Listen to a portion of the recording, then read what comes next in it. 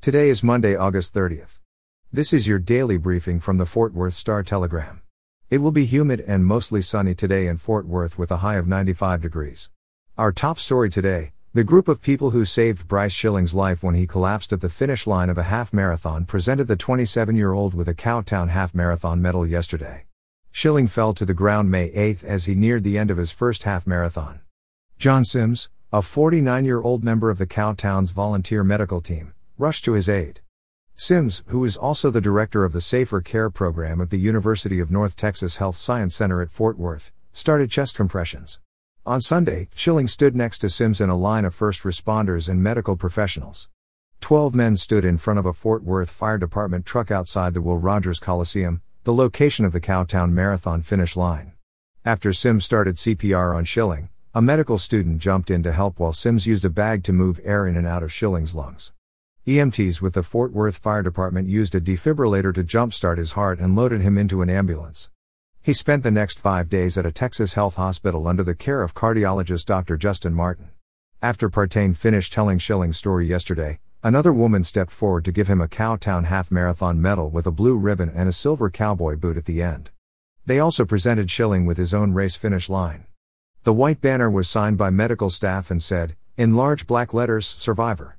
In crime news, a Fort Worth man accused of capital murder in the 2019 death of a fellow Ole Miss College student he had dated pleaded guilty to a lesser charge Friday, thereby avoiding a possible death sentence in the case.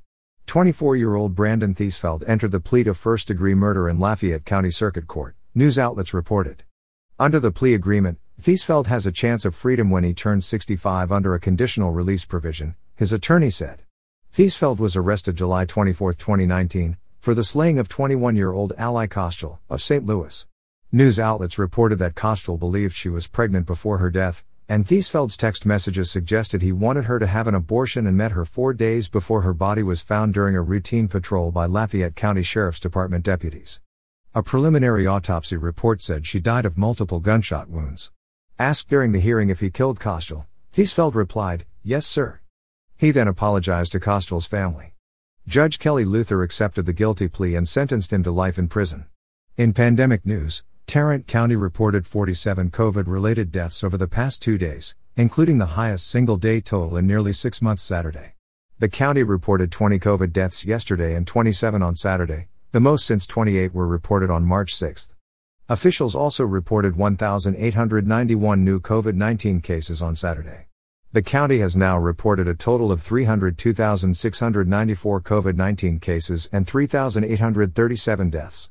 The county does not release updated specific COVID data, including hospitalization and positive test rate information, on the weekends. Those updates will resume today. And finally, in sports, when Dallas Cowboys quarterback Dak Prescott was fully cleared for practice last week, it was understood he was a full go for the September 9 season opener against the Tampa Bay Buccaneers. It was the news the team had always expected following the right shoulder strain he sustained during a July 28 practice. But for those who didn't consider that to provide enough certainty, owner Jerry Jones made it official before the team's preseason finale yesterday with an announcement on the Cowboys pregame show on 105.3 The Fan. When Prescott takes the field against the Buccaneers a week from Thursday, it will be his first live action since suffering a fractured right ankle last October against the New York Giants. For the latest in Fort Worth and Tarrant County news, visit star-telegram.com.